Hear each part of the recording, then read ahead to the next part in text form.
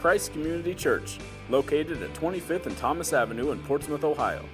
Christ Community meets on Saturday at 5 p.m. and Sunday at 10:30 a.m. For more information, visit www.christcommunity.net or check out our Facebook page. Okay, you should turn to the second chapter of the book of Acts. This is almost a pivotal chapter in the New Testament in regard to the church. Now, to understand this chapter, you have to have at least a cursory acquaintance with the Old Testament, because several things here that are referred to is directly related to issues in Genesis, in particular in the Old Testament.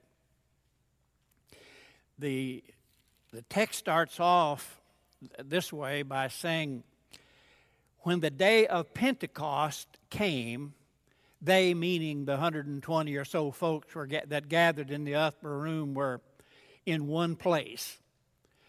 Now, you need to know what Pentecost is. And in order to save you time and so on, Pentecost would be similar for the Jews, for Israel, as Thanksgiving Day is for us today.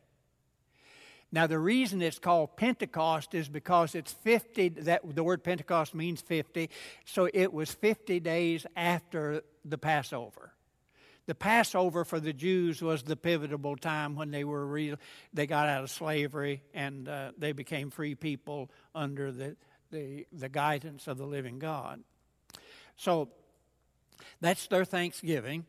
It was probably the third most important feast in Judaism. And it's sometimes called the Feast of First Fruits as well as Pentecost, because it really was a celebration of the harvest. And it started off where they took sheaths of small grain. They raised they weren't big on wheat. It was barley and rye and oats or something like that, not wheat as we have it here, but it's a small grain. And they took sheaves. Now, that may not make sense to you, but I'm old enough to remember when wheat fields in particular were harvested with a mowing scythe and a thing that on the side of it called a cradle. And you would take that thing and the guys would, and usually a team of two, sometimes three if the guy was really fast. Then he would get a bunch about that big, and the guy would pick it up out of the cradle, take 2 or 3 pieces of the wheat and wrap around it and have a little bundle, and then you would put those in shocks. And that's the way they harvested things then. They had a type of a mowing scythe, or sickle they would call it, and cut it. And so they would offer 2 of these to the Lord in the temple, indicating our gratitude for the rains that came and gave them a good harvest. And so the first time they cut through, they took 2 bundles, and it was called the first fruits of that harvest. First fruits of the harvest, and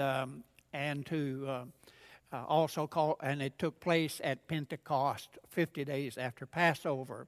There were actually 2 growing seasons there because there were 2 rainy seasons, but we really don't have time for that.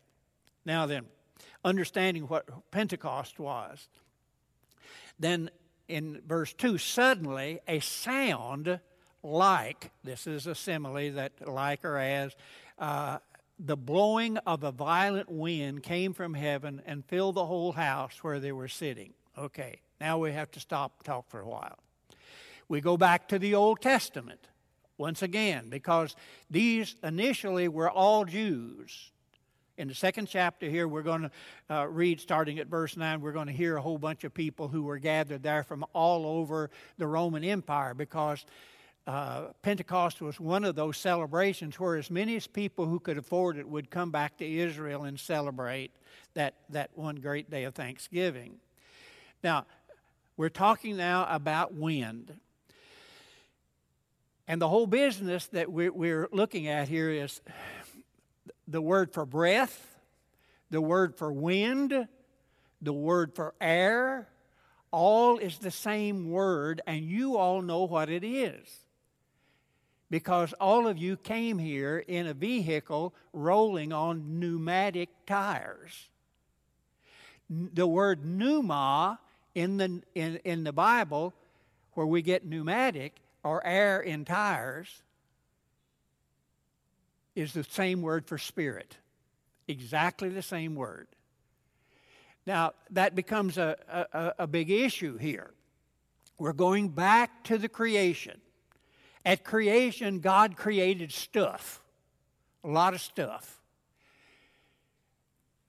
And then it says the Spirit of God, or the breath of God, which would have been a mighty wind, came upon God's creation and separated water from land and brought order to the stuff. It was void and without order, and so God ordered it through the Holy Spirit. He was a mechanism through which the stuff that God spoke into existence through His Word was made orderly. And so the chaos became cosmos, is the easy way to remember it. And you have to remember that's what God was doing. Now, here in the 2nd chapter of Acts, God is not reconstituting Israel. He's doing a whole new thing.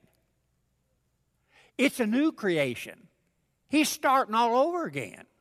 Now, Jesus gave everybody a hint of this in the 9th chapter of Matthew when He said, look, because the Jews were thinking, oh, you just fix Israel. That's all you need to do. But Israel had already completed their primary reason for existing, which was to bring the Messiah into the world.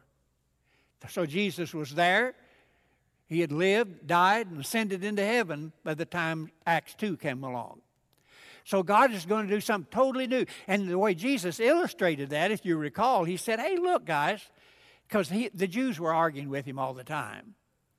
And Jesus said, look, you don't take a brand new piece of cloth that's got a tear in it, or an old piece of cloth, rather, that has a tear in it, and put a new piece of stuff. And that was before Sanfordized stuff, or before Walmart sold undershirts. Because their stuff, whenever you washed it and dried it, shrunk. So do Walmart's undershirts. But they're cheap, and cheap is good. And so if I act like I'm kind of in a straitjacket, it's because I've got a newly dried Walmart undershirt on. Now, because they shrink, and it would just tear off. And he went ahead and he said, hey, all of you boozers will understand that you don't put new wine in old wineskins, because wine, I could tell you a tale here, but I won't. Anyway, about wine. But it bubbles and carries on and ferments and so on, and it expands, and it'll just blow up. And he said, I'm not going to do that with Israel. This is going to be a newly created thing. And just as there was a mighty wind that brought order and chaos out of chaos to God's creating of the stuff of which our universe is composed, there's now a coming mighty wind bringing the presence of God. And he's going to go ahead and emphasize that further, because then he's going to say, and by the way, here's what he said. It took great power. Would you agree that it took great power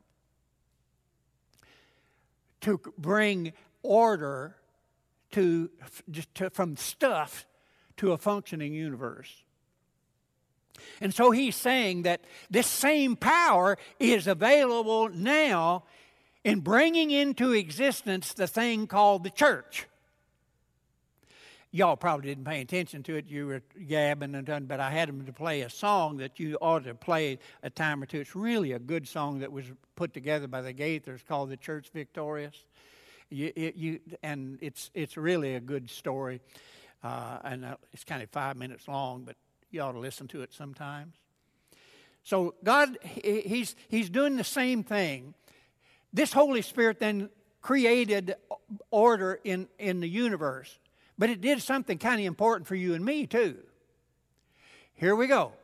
God created out of this stuff a human body made out of clay. Now this is beyond my comprehensive power, so I'm explaining something here that's way over my head. He created the form of a human body out of the dirt, and then He did something. He leaned over that pile of dirt,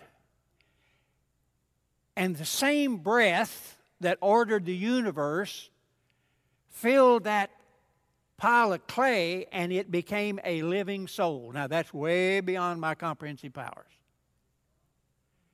But that breath of God created life.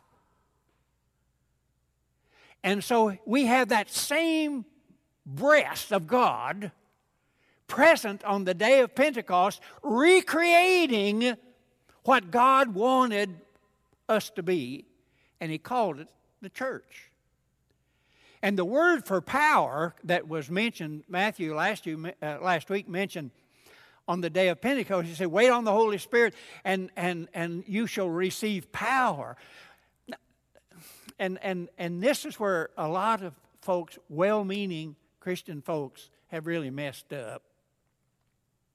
We'll address that in a second. But this word power is, in the Greek language, is dunamis, where we get our word dynamite. So when they named that explosive stuff, they went to the Greek that showed the greatest power they could think of, and it was the word dunamis. And I put most of that in your sermon outline up at the top of it, just for a reminder. Now, here's the interesting thing. This stuff that God created at the outset, He spoke into existence. Now we're talking about the power of God's Word. We'll get to that in a minute too. God spoke and there was nothing, and now there was stuff. He spoke into existence. You see, everybody in philosophy admit that there had to be a beginning somewhere. Now, the liberals today say, no, the world has always been, therefore it's God in itself, and they worship, you people who go out here and they worship Indian mounds and all that other stuff. They've been smoking dope. So, it's this explosive power that describes the Spirit of the living God that we want to talk about today, and its relationship to God speaking, the power of His Word. So we're talking about using a lot of things here. Now listen to what happens. They saw what seemed to be tongues of fire that separated and came to rest on each one of them. This is referred to as non-consuming fire. Now, if you knew your Old Testament, you would understand what non-consuming fire really is. Because when God called Moses, what happened? Here was a bush that was on fire, but it wasn't consumed. And Moses goes and says, this is different. And because, now that wasn't the only time that happened, because when Israel then was delivered out of Egypt into the land of promise while they were hanging around, at night, God sent a non-consuming fire. Now, whether it's at the burning bush or the Shekinah at night that warmed Israel and so on and so forth, that led them out of bondage into the freedom of the land of promise, that non-consuming fire, they all understood, because these were Jews who used the Old Testament. That was their Bible. They understood that. What it meant was the presence of God. Because when Moses went over there, God started talking to him. God was present. So the non-consuming fire was a visible indication of the presence of the Creator God. as well as that fire at night that led Israel out called the Shekinah. Now, so man was created in the image of God when the breath of God entered that pile of clay. And when that happened, since God is eternal and the breath of God, the Spirit of God entered man, man became then an eternal being. And the initial intent was that he would live forever. But we screwed that up through a thing called sin. And now we're starting all over again. In fact, the Apostle Paul says this. The church is a new creation of God. And those who are the people that make up that church, in Corinthians, he said, when you become a Christian and the Spirit of God enters you, you become a new creation. So we're starting all over. The church was a new beginning. It's the same thing that Jesus promised. Now, we're starting into your outline now. If you notice there, the church, as promised by Jesus in Matthew 16:18, the disciples of Jesus were assembled with him in the northern part of Israel at the base of a biggest mountain there. It's about 10,000 feet high, called Mount Hermon.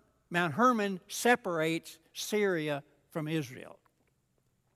At the base there, where water came out from under that doggies, where fresh water came out from under that mountain, there was a city, because cities are always where there's water. That was true here in the U.S. That's true everywhere. You got to have water.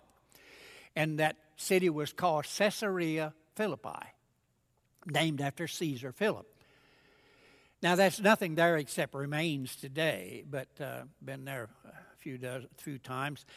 It was there that Jesus said, hey, guys, who am I really? They said, some say you're this, and some say you're Jeremiah, some say you're John the Baptist, some say that's come back. Yeah, I don't care what people say. Who do you say that I am? And Peter, who often put his foot in his mouth, got one right. He said, you're the Messiah. Jesus responded to that by saying, blessed are you, Simon, son of John, for flesh and blood has not revealed this to you, but my Father which is in heaven. In other words, Simon, you're too stupid to figure this out on yourself. God has actually revealed this to you for these guys sitting around here.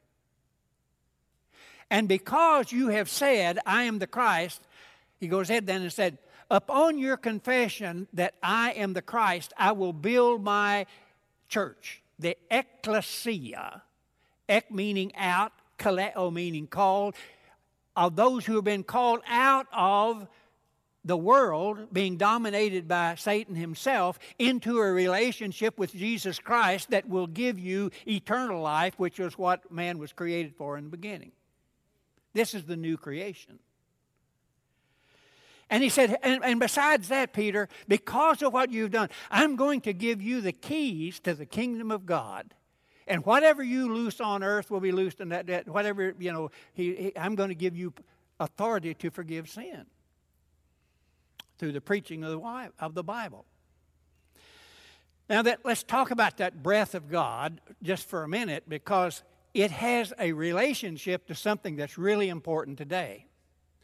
The big issue in Christianity today is whether the Bible is the revealed, authoritative, inerrant Word of God, or whether it's just a book assembled by a bunch of people in years gone by. Most of even our Bible colleges here in the U.S. have been influenced by Harvard and Yale and Princeton and other liberal outfits over on the East Coast, and so they're even teaching. I just got word this week that one of the Bible colleges was asking the kids in freshmen and sophomores in Bible college, too dumb to wipe their nose, and reading a book that says God may have been a woman. Well, I kind of like women, but I don't think there's anything in Scripture to support that, because they're more concerned about being, well, that's another sermon for another day. But if I look like I got a burr under my saddle, I do when it comes to that. Now, if you never rode a horse, you don't know what I'm talking about. Now, but this breath of God that spoke now with the great power that ordered the universe, that gave life to people, is present here on the day of Pentecost at the founding of the church. There's the fire that indicates the presence of God, the non-consuming fire. And then all of a sudden, this is interesting, all of them were filled with the Holy Spirit and began to speak in other dialects, is really the word, tongues, languages, as the Spirit enabled them. Now, be careful here, because the Pentecostal folks have a tendency to look at things like this and say, here, God is promoting tongues. This has nothing to do with that. This is a miracle of hearing, not talking. Those guys were talking about Jesus, were probably either speaking Greek, Aramaic, or Hebrew, probably Greek, because there were people there from all over the Mediterranean world, and at that particular time, Greek was like English is today. English is spoken in every country on the face of the earth by people who are educated. Even in Uganda, English is taught in schools. Now then, what I'm talking about here in regard is that, and Matthew mentioned it last week because he trampled on my stuff. So I don't feel bad about trampling on some of his today. And anyway, but I really don't have time to do that because all of the stuff I got here to do. But anyway, what I told you early on, if you don't understand what invariably there's several things here that refer back to, illustrated back to things that happened in the Old Testament. You go to the 11th chapter of Genesis, and it talks about of a place there where people were building this temple tower all the way to heaven, and God fixed it so they couldn't talk with one another, and it caused division, and people scattered everywhere. It was called the Tower of Babel. That's why when you don't understand what people are saying, they're babbling. My dad said, I would never say it, but my dad said it was one of the genetic flaws of women. Now, we said that when Mother wasn't around, so we were fairly safe until I ratted on him. Now, that's supposed to be funny. Anyway, here we go. So what he's saying here is, unlike what happened at the Tower of Babel, what happened here is people from all other dialects understood and became one. This is the new creation. The old messed up. The new is fixing it. That's the reason divisions in the church are just a horrible thing.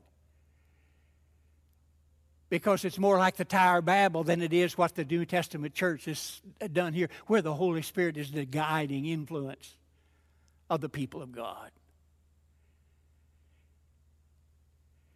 And the Bible teaches that the Bible came into existence as a result of God talking or breathing.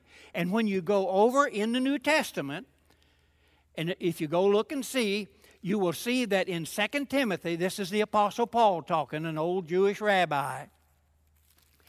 He's discussing that, trying to teach a young preacher, and that's tough at times.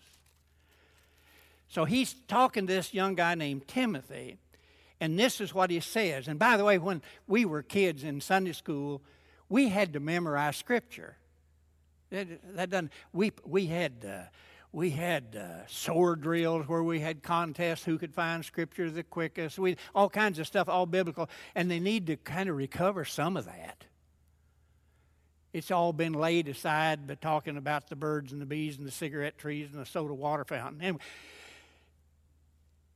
and here's what the Apostle Paul says the Bible is. This is verse 16, and all of us had to memorize this when we were 10 years old. 3rd chapter of 2 Timothy, it says, all Scripture, Old Testament, New Testament, is God-breathed. Now, what he's talking about, that's his way of saying God was talking. It's awful hard to talk without breathing. It is the breath of God that brought into existence the stuff out of which the universe was made, gave life to man, ordered the universe. That same God provided the written Word of God. That's the reason the Apostle Paul said, I'm not ashamed of the gospel, for it is the power of God unto salvation to those who believe.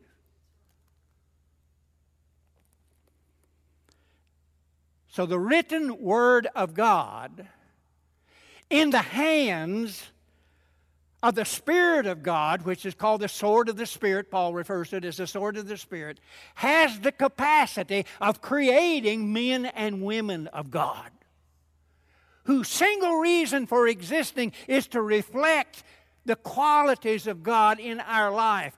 We used to talk about godly men and women and how we desperately need them again, beginning in the pulpit.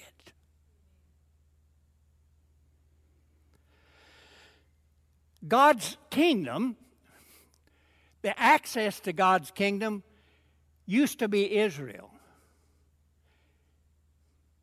And it was to be the example through which the whole world would see how you enter into the kingdom of God. They failed. So God starts all over again with a thing called the church. And he says the church now is the only access, because the church, the Holy Spirit never talks about the Holy Spirit. The Holy Spirit only talks about Jesus. And Jesus is the message of the church that is the path to the eternal kingdom of God.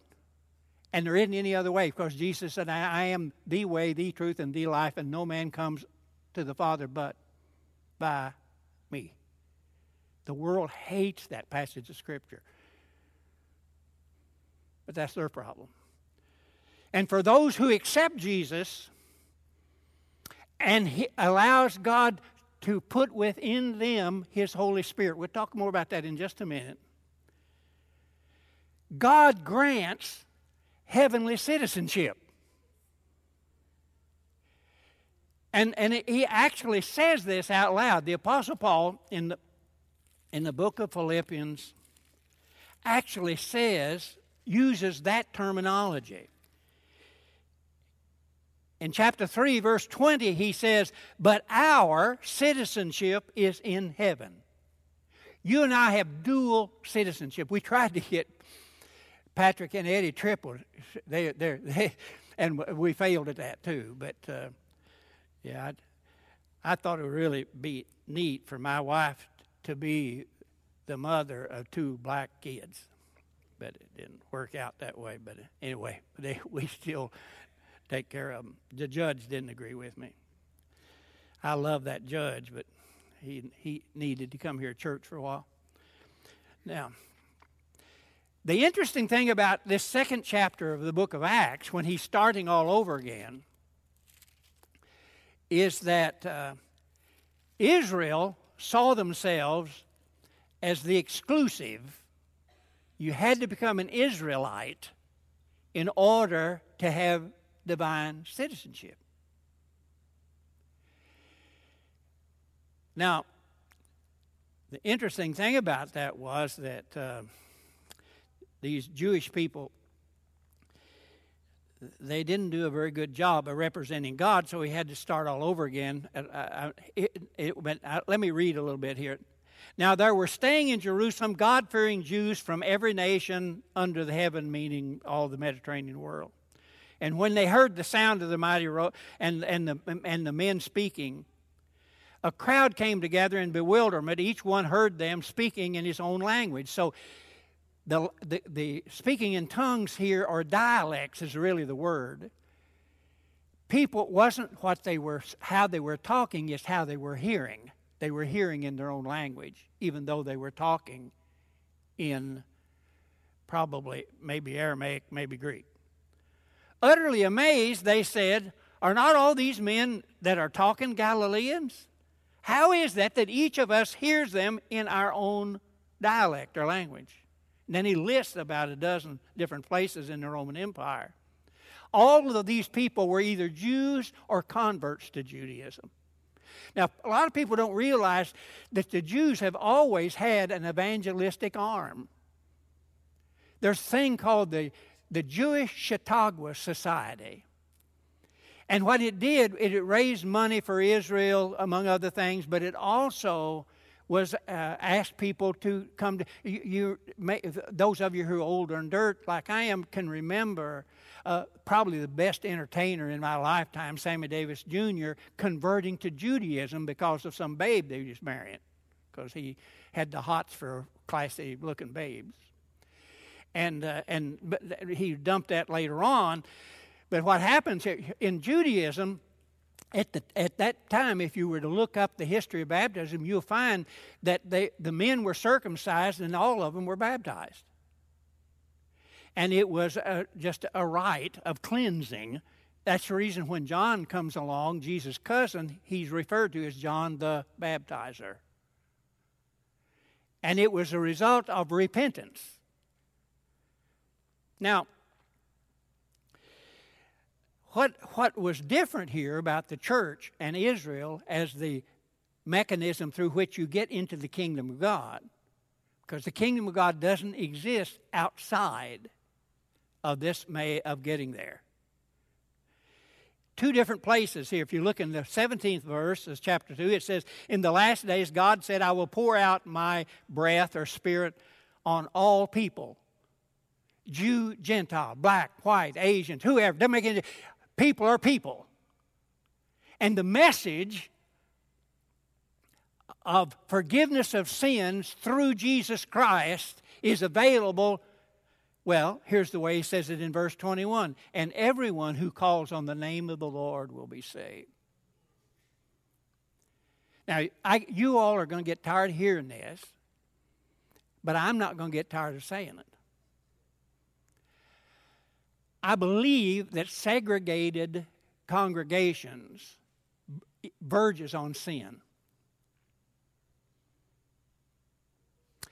If God, through the Bible, can take Jews who thought they were better than everybody else, they're God's chosen people, were better, they actually thought they were superior to everybody else, can learn to live with and love Gentiles that they hated. They said a dog was better than a Gentile. It's kind of like it used to be here a long time ago. It's kind of like Buckeyes used to think about the holy Kentuckians. They look down their nose at them. White people look down their nose at black people. Black people look down their nose at Asians. Everybody's looking down their nose at somebody, and all of that's sin.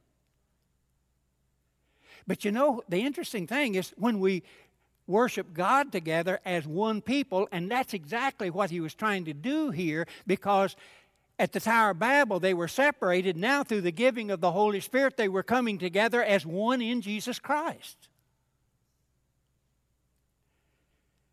That's what God wants to do. And all people are candidates at least for citizenship in the kingdom of God.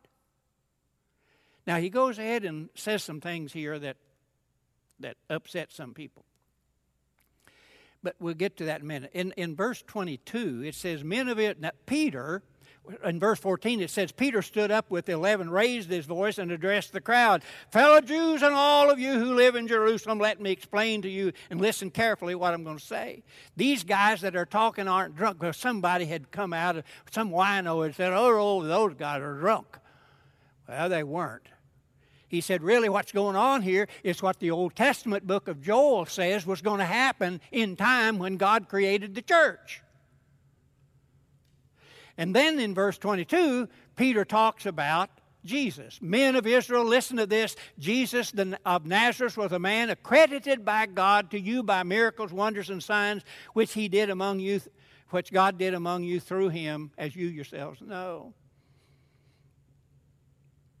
And then he preached for several minutes. We just have snippets of the sermon that he preached, probably for an hour, maybe longer. And we have a resume of it, just a section of it here. This is the fulfillment of what Jesus promised Peter in Matthew 16:18, I'll give to you the keys to the kingdom of God. So Peter is preaching the fact that Jesus is the Christ, the embodiment of God himself on earth, who lived a perfect life, died on the cross. God allowed that death on the cross to be, and the shedding of blood to be sufficient payment for the sins of mankind, past, present, and future. And then he raised him from the dead, and even now he sits at the right hand of the Father, interceding for turkeys like you and me. That's the sermon that Peter preached. And he said, this guy, to the Jewish crowd that was this guy that I'm talking about, who paid for all of our sins, you guys crucify. And the Bible says that they were cut to their quick. We have sinned a great sin. He said, you remember what Joel said, that the time would come when God would pour out his sins on all people. He's doing that right now. In fact, verse 33, he said, he's exalted to the right hand of God, and he's received from the Father the promised Holy Spirit and poured out as you see and hear. Now, when was this promised Holy Spirit? Back in the 14th chapter of John. Jesus said this. He said to his disciples, for the first time, chapter 13, he said, I'm going to die. And Peter said, oh, don't do that. We're comforted by your presence. Don't go away. Please don't go away. Jesus said, if I go away, or if I go back to heaven where I came from, I will petition the Father, and the Father will send another one just like me, who is the Holy Spirit. Now, the reason this is important, another little Greek lesson, but just this is easy to understand. There are two words for another. He said, I'll send another one just like me. One word is allos, A-L-L-O-S, which means another identical in every way. Jesus said, I'll petition the Father, and he will send another, who is the Holy Spirit, who is identical to me in every way. He will be your counselor. He will be your guide. He'll do everything for you that I would do if I were here. But I have to go away. The other word is heteros. You all know what that means because we get our word heterosexual, meaning that is different in sex. So it's a different word. Jesus used the word allos. He will be identical to me, and he will be the Holy Spirit.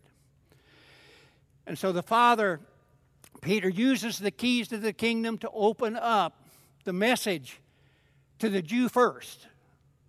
We'll get to the Gentiles later. Well, the people heard this in verse 37. This is where some of you are going to get stuck.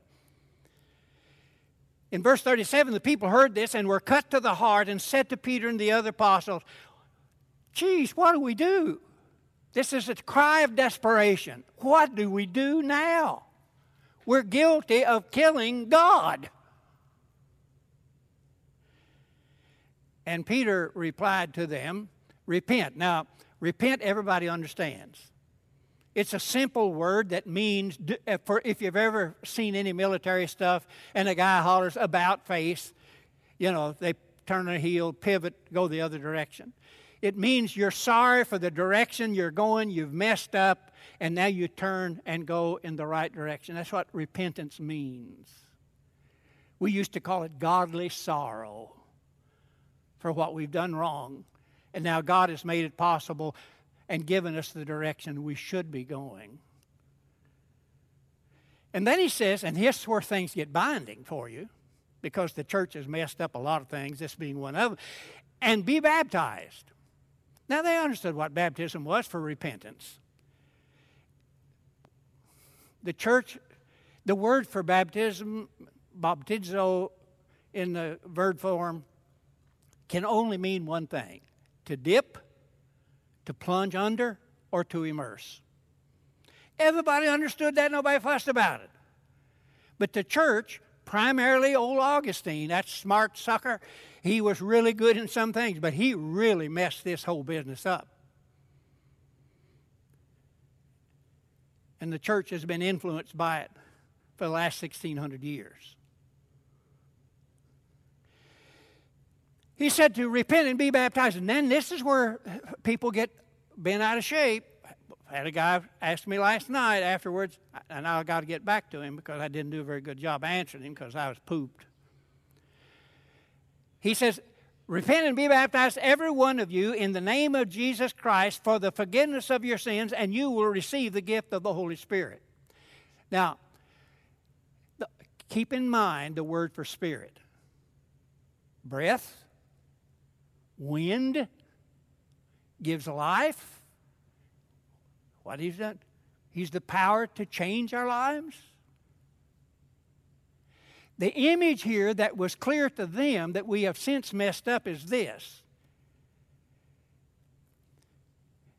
You baptize somebody. They all understood this. We don't.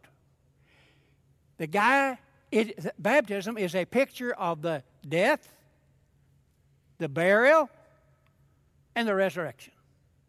Everybody, I think, understands that.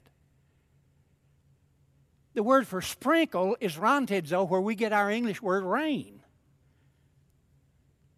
Ain't hardly the same. And the picture here that really messes up people is this. The word spirit and breath is the same word. It's pneuma. Gives life. When you come up out of this is what they understood. You come up out of the water, and the first thing they do when they come up out of the water is what? Breathe. And the image there is that with that breath is the inculcation of the Spirit of God. Now, God doesn't always operate just exactly like that, but that was the understanding they had. And then everyone who has sincerely repented and been baptized now has breathed in the presence of the living God. And in the first time, man sinned and blew it all. Now then, because of God's amazing grace, He's going to give us eternal life. Because this is the same picture that Jesus used in John 3 as the new birth. There he used the bursting of the water of the womb and then the breath, the breathing in, and he becomes a living soul. This goes clear back to that same thing. But today, we ask silly questions like, at what point in time is a person saved? We don't know, because it's all faith anyway. If you go to the first chapter of the book of Ephesians, God knew who it was before the foundation of the world. And salvation takes place where? In the mind of God. And He hasn't seen fit to tell us at what point in time. He just says, you do it. I'll do my part. I've already done all I need to do. You do your part. It's done. And we want to argue about it. Take your arguments and flush them. And just be obedient to the Word of God. Even though at times we don't understand it. We need to move on to, because time marches on here and waits for no man. Peter has used the keys of the kingdom of God to open the kingdom of God to whosoever will may come. How do we enter into that relationship with Him? You repent, be baptized, receive the Holy Spirit, because you can claim to be saved if the Spirit of God doesn't live in you. And so people have a tendency to say, well, I want proof that I can't accept this thing on faith. I want physical proof. And so the apostolic people say, well, you have to speak in tongues just as soon as you're baptized. If you don't know how, we'll teach you how, blah, blah, blah, blah. And Jesus would say, then you really don't trust me, do you? Because I told you, you do this, it's a done deal. Oh, no. We want to have evidence. Well, the evidence that we're supposed to have is that we, through the power of the Holy Spirit, start doing something that's absolutely miraculous, and that is that we start loving each other the way Jesus loved us. And it ain't possible any other way. You cannot love the way Jesus loved. You cannot say, Father, forgive them, they don't know what they're doing, just through the power of the flesh. That's an act of power through the Holy Spirit. That's the kind of stuff He wants out of us. The tongues and the healing and stuff is all essentially selfish. It's not that bad, but it's essentially selfish. It's what you're doing for me. You know, have you driven the Ford lately? We have to understand that the Bible says, seek those gifts that reflect the indwelling Christ in you. He says tongues edifies the self. Love edifies the body. And everything that's said in public needs to be understood by everybody present. Just like it was at Pentecost. Now he puts it in and turns it because the Jews to this day don't like to hear that. He said this promise of the Holy Spirit indwelling. All the way up until then, the Holy Spirit would come upon people to accomplish a task that God has assigned them. Even the apostles before this, when Jesus breathed on them, and it says, you know, that they were sent out to do some wonderful things. They weren't indwelt. They were empowered by the Holy Spirit, just like Samson was and the other people in the Old Testament. It was with the coming of the church that they were indwelt by the Spirit of God, who gave them life eternal. Because that's exactly what he said to Nicodemus in John 3:16, that you all know. He said, the promise is for you and your children and all who are far off and all of whom the Lord our God will call. God creates the church through the preaching of the Word of God that is true and infallible and inerrant, at least in the initial documents. And the Spirit of God wraps Himself in the Word of God, brings conviction to the sinner who can repent of his sins and bury that old dead guy and receive the Holy Spirit to be empowered to show the world who God is by the way we treat each other. And it's really that simple.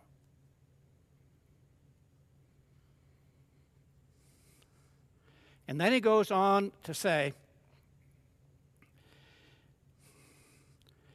those who accepted his message were baptized, and about 3,000 of them were added to that number that day. Now they're saved what? That's what they wanted to know. Okay, we've received the Holy Spirit, now what? They devoted themselves to the teaching of the apostles, number one. Here is a formula for a spiritual diet that will guarantee spiritual growth. The old guy he's not as old as I am, but he's an old codger, in Uganda who ran the school and the orphanage where Patrick and Eddie went, had a national position over all the born-again churches, 22,000 of them. He said the problem there is they're a mile wide and an inch deep.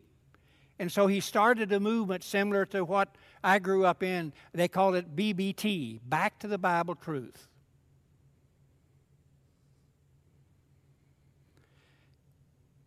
Because he said we need to grow spiritually, just not numerically. But we need, because the numbers take care of themselves when the spiritual thing's right. So they devoted themselves to these four things: to the apostles' teaching, to koinonia, or word fellowship. That is where we create a non-threatening atmosphere where people can share their thoughts, their life, their finances, their whatever. In a non-threatening atmosphere where people can be wrong without being condemned, but be helped to overcome it. to breaking of bread. Now that can mean two things, because the Lord's Supper was always at the conclusion of a meal. They would come to somebody's house. They were just small gatherings of people. They would eat a carry-in supper, and at the end, they would have the Lord's Supper. So it was both. Later on, he's saying they met from house to house, so on and so forth. But here he's talking about the Lord's Supper and finally prayer. And everyone was filled with awe, and many wonders and miraculous signs were done by the apostles. That's not done anymore because the apostles are dead. And then it says something here in verse 44 that is political, and I have to address it because it's here. I've told you all for years that the primary enemy of the organized church is socialism. Socialism, communism, and Marxism is all the same. Communism usually is enforced at the point of a gun. But philosophically, they're all the same. They have their roots in Karl Marx and the Communist Manifesto. I don't expect you to read it, but take my word for it. There are many organizations of great influence today. One of the things that really confuse people is the organization of Black Lives Matter is communist. The idea of Black Lives Matter, everybody agrees with if you've got any heart in you at all. How can you argue with that? But the organization is corrupt and communist. Now, don't take my word for it. You go look on their own web page, and it'll tell you that. The early church, because they thought Jesus was coming back any moment, any day, actually practiced socialism for a short period of time. Here's what it says. All the believers were together and had things in common, selling their possessions and goods, and gave to everyone as they had need.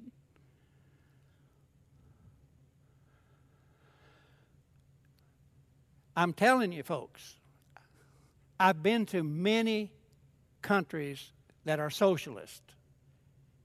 I've never been to a communist country yet. I have friends that grew up here at church who were in Russia when it fell, shortly thereafter. I used to belong to Toronto Christian Mission. I was on their board, and we sent Christian material to the churches in Russia that were outlawed because communism, socialism, sees the church as its primary enemy. I have said that for years. I'm not telling you anything new just because it's close to voting time. But if you can prove me wrong, have at it. But be prepared to look silly. Because that's the way it is.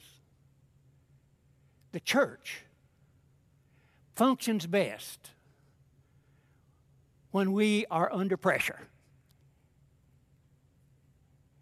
And I think I need to warn you all, pressure may be coming pretty soon.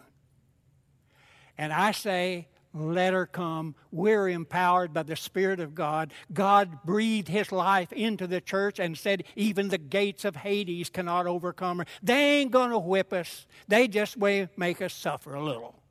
And if we can suffer, the Apostle Paul said, like Jesus suffered, we can be resurrected the way He was suffered. They can't win. We can't lose. That's the church that He built through the Word of God.